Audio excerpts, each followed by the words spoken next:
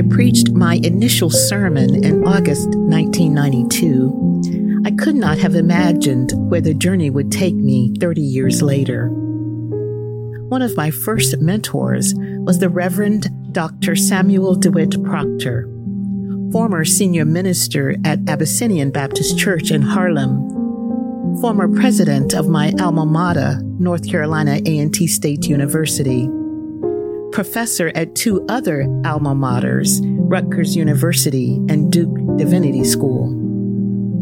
Dr. Proctor was among the first to affirm my call to ministry, which, as a Black woman, at the time was a big deal, and truth be told, it still is. By the time I met him in 1994, I was a single divorced mom of two teenage sons, working full-time at Duke's Fuqua School of Business, and he had been assigned as my mentor.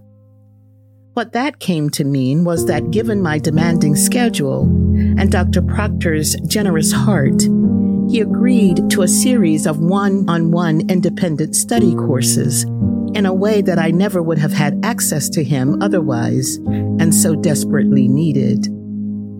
Everybody is God's somebody, is what Dr. Proctor used to say, and indeed, he always made me feel that way.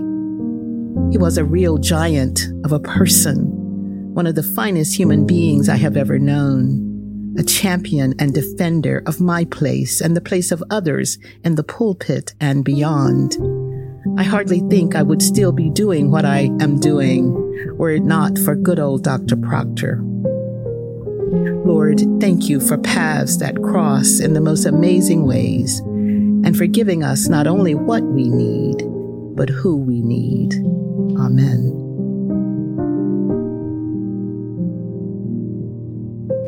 Friends, join us Monday through Friday as we walk together and see where this season takes us. In order to not miss an episode, please subscribe, like, rate, and review on Apple Podcasts, Spotify, or wherever you listen to podcasts.